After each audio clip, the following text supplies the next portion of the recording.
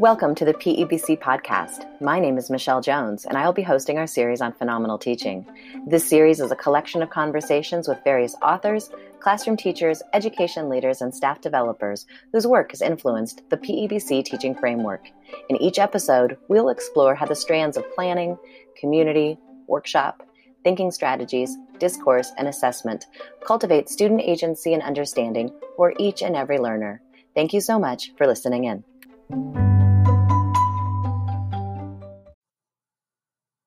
Today, PEBC Lab host Ryan McKillop is joining us to discuss how the instructional elements of the PEBC teaching framework come together to cultivate agency and understanding for all learners.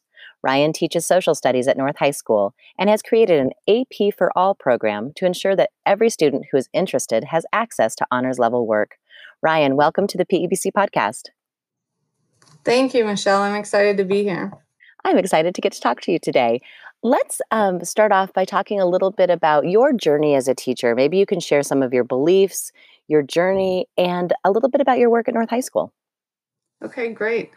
I am in my 13th year of teaching, and about 8 years ago, I attended the TSI Institute, and it was transformative.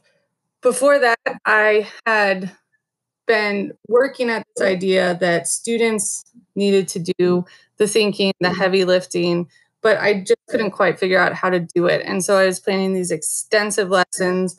I was identifying what the content goals were. I was creating these massive lectures with PowerPoints, with support. And then I was planning these times for students to practice. But what was happening is that I was doing all the processing. I was doing the researching, I was doing the thinking, and I was essentially this holder of information and giving it to my students. And so when I went to the TSI Institute, I was able to see this idea that it's not about what I'm presenting, it's about what are the students working through? What are the students, how are the students thinking? How are they analyzing? How are they determining what's important? How are they asking each other's questions to synthesize evidence? And so it really flipped how I planned my lessons. I now was, instead of thinking about what can I do to impart information, I was thinking about what do students need to do to analyze, break down, synthesize, and create their own ideas and their own research. And then what do I need to do to facilitate that? And that's where my mini lessons would come in through the thinking strategies. I believe that it has empowered both me and my students, especially through this one of my passions, which is the AP for All program, where we are trying to get any student that wants to be in an AP class can be, and how do we support them, and how are we equitable with our AP and honors classes. And I think that the workshop model, the thinking strategies are the tools students can use to be successful and be excited in these rigorous classes. Ryan, I'm really excited to jump into the realm of social studies with you. Secondary social studies content literally is the entire world, all of its people, and all of history from multiple perspectives. And I know that with such a great content load, there is an inclination, like you said, to create these really extensive lectures and PowerPoints and experiences for students. But the cost of that is the teacher does the thinking and the heavy lifting rather than the students. Mentioned that you had attended the Thinking Strategies Institute a number of years ago. And, that institute through the PEBC is structured around the PEBC teaching framework, where we explore the role of community and planning, thinking strategies, the workshop model, discourse, and assessment. So when you think about your role as a facilitator of student thinking, which of those areas or components of the PEBC teaching framework are you most passionate about? And that's such a difficult question. All of it. I was looking at the framework and it is all of it. The planning, the community, the workshop, the thinking strategies, the discourse, the assessment. It's so hard to tease one strand out from the other. Thinking about how do I have community without rich discourse? and time for student-led learning and interaction without the workshop. But how do I create an impactful workshop without planning? But what I settled on is the workshop model. So as you mentioned, when I teach geography, it's the whole world. I could spend hours, months lecturing the students. And what I realized I needed to do is to teach them the skills to access the information. We have, because of technology, so much information available at any time that I need to teach the students and facilitate the students what to do with that information. How do you analyze it? How do you understand it? How do you detect bias? How can they form their own stance and understand the world we live in? And so I think the workshop allows for all of that, and the elements fall in. Um, so when I think through my planning, I first start with this idea of what thinking skills will the kids need? What kind of thinking do I want them to do to access not only the information I can provide, but any information they find and any information they come across on their own. But the workshop also allows for me to think about what type of community do we want to work on today? What type of student learner identity do I want to empower the students in? I think a lot of times students can feel as though they are not the they are not in charge of their education and what they're learning. And so what skills can I teach them in order to take control, in order to sort of guide and understand what they're learning about? Um, and I feel within the workshop, we can do that. I always have a short mini lesson, of course, based on the thinking strategies. And I think a great example of that is one of my globalization lessons. Before TSI, I would teach this is globalization, these are the pros, these are the cons. And then I would have students sort of practice, um, what is the case study with pros and cons. And now with the workshop model, I can teach kids, okay, today we're going to learn about determining importance and asking questions. And I really want you to think about pushing your thinking, and not only your thinking, but your group's thinking towards this idea of the impacts of globalization. And I will give the students different forms of evidence, different graphs, different maps, different images about globalization, and they together as a community can work through that and find out what impacts do they think are most important. Um, and during that work time, which is my favorite time, students, it's a time for community because they can build trust and interaction with each other. They have this ability to be very successful together. They have this ability to fail together, but also figure out ways to we didn't figure out the impacts. What do we need to do to work towards that? What questions do we need to ask each other? Do we need to go back to the drawing board? um, which I think is a great empowerment for students to do together.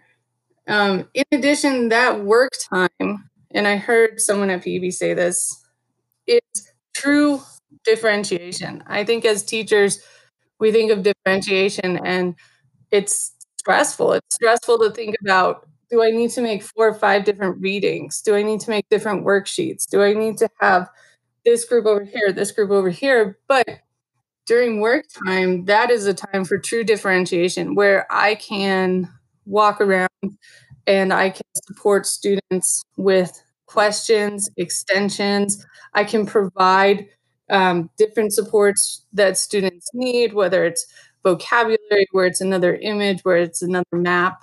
Um, and that allows all my students to be successful in the student work time. In addition, I think students can provide differentiation for each other through questions, through discourse. And I think that's builds this idea of community and who we are as learners together. So when I think about that workshop that you just painted for us, I am inferring that your desire for your kids is that they have an opportunity to actually be social scientists when they're in your classroom. You're providing data and research and sources, but you're asking your students to determine what's most important, to synthesize that information, to draw conclusions on their own. Yes. And I think it's actually much more exciting. Students are the social scientists, especially with the class I teach, AP Human Geography, which is essentially a current events class. They are able to look at things that they see and read about in the world and figure out why why is this happening? Why is this impacting? And through this work time, yes, they are focused on the impacts of, say, globalization for the assignment, for the assessment, but they're also given this time and this space to understand, like, how does this impact me? What effect does this how does this affect me and my family and my life and our city and our state? And it and it's just exciting to be that actual social scientist, to be the explorers of the world through this questioning, through the inference, even through creating imagery. So I was listening to you and I'm thinking about a keynote that I heard from Chris Tavani talking about student engagement. And she talks about three different kind of aspects of student engagement that we have to cultivate in our classrooms. One is behavioral engagement. That's knowing how to do school. Then there's the cognitive engagement, which is the ability to think and reason and problem solve. And then there's the emotional engagement, which is like, how are we emotionally reacting to content? How is it impacting us at that heart level, if you will? So I think about your work in creating workshops within social studies. I think about those three elements of engagement. Your students know exactly what to do because you have the rituals and the routines of the workshop model. There's a high cognitive rigor because there isn't necessarily a right answer, nor are you providing information. Students are actually accessing that themselves. And then the opportunity to connect social studies content to current events to their own lives creates that emotional engagement. So when you think about your planning and think about your macro planning and you just walked us kind of through the micro planning of a workshop, when you're thinking about a whole unit or the whole year, what's your desire for your students? What are you thinking about as a planner or as a designer? I think I love those different um, parts of student engagement. Because I think too, a lot of times as teachers, we're very focused on the cognitive, and then sometimes, unfortunately, we're just very focused on that behavior engagement. And so that emotional engagement sometimes falls by the wayside. Um, but when I'm planning the year, I of course plan for the content. What do students need to know? What do they need to be able to access in their background knowledge for example, for the AP test? But I also backwards plan and I think about this idea of emotional engagement. How are students going to build community with each other? How are we going to become friends, become a family, become a class on this journey with each other? And oftentimes I will have my content level planning, my thinking strategies level planning, but then I will also have this emotional connection level planning. So, what am I going to do today to build this group dynamic? How are students going to start in partners, just getting to know each other, chatting, supporting each other? A lot of times I end lessons with student shout outs to each other, and then we read those out, or I post them on our website or post them around the room.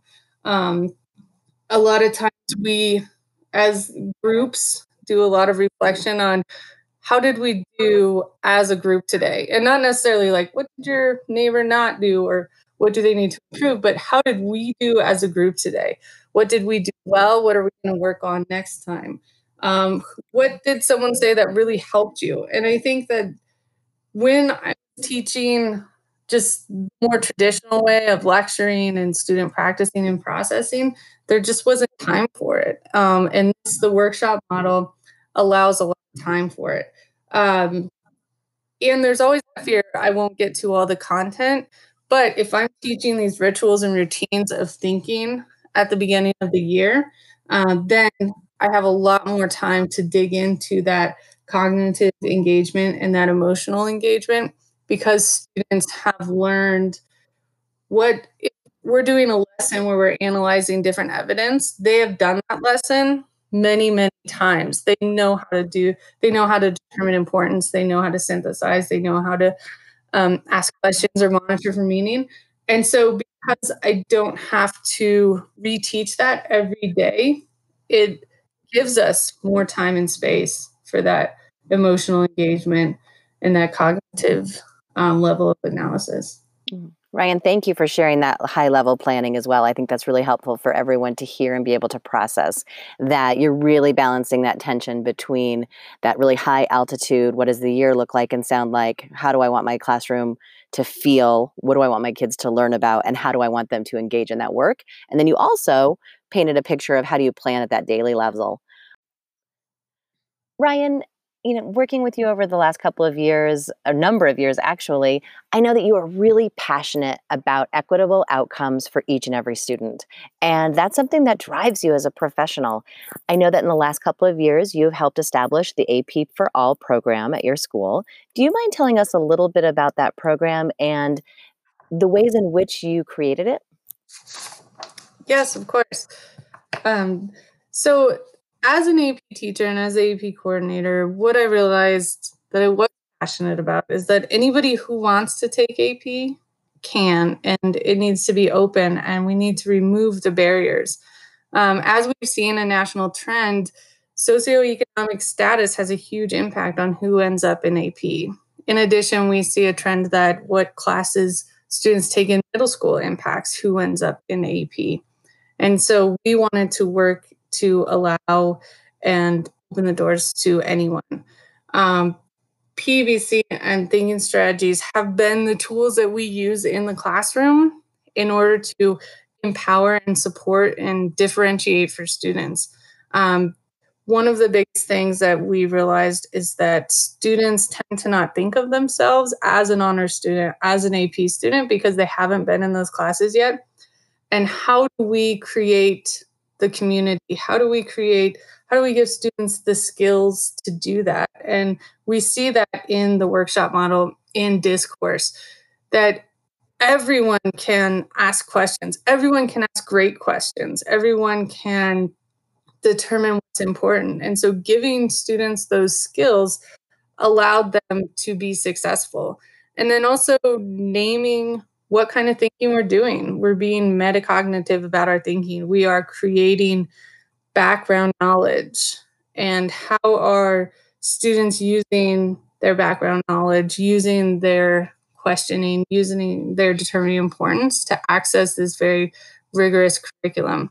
And we've had a lot of success. Our classrooms are creating great community where everyone is excited, everyone is supporting each other. And I think a lot of that comes because students have worked together and they've overcome challenges together um, through that work time in the workshop model. Wow. So, Ryan, when I think about your work and I think about you visiting your classroom, I really do think that the guiding question at the PEBC just comes to life. In what ways can we foster agency and understanding for each and every learner? And so today you've shared so much of your mind and your heart with us, thinking about the importance of the workshop model and that structure for students to do the heavy lifting. The implementation of the thinking strategies as tools not only for understanding, but also tools for building student agency and student ownership and control. And you've also shared with us the importance of ensuring that each and every child has an opportunity for rigorous and enriching work. As we wrap up today, Ryan, what else would you like to share with our listeners? I am just excited about the work that PEBC is doing. I think now more than ever, it is important to empower thinking. I think humanizing and supporting thinking, allowing people, students, teachers in our learning groups and our PLCs to focus on how are we thinking? Why are we thinking this way? What are our what are our biases, what are our barriers and our challenges is what the world needs right now and what we need to do to support each other. Ryan, thank you so much. Yes, of course. Thank you.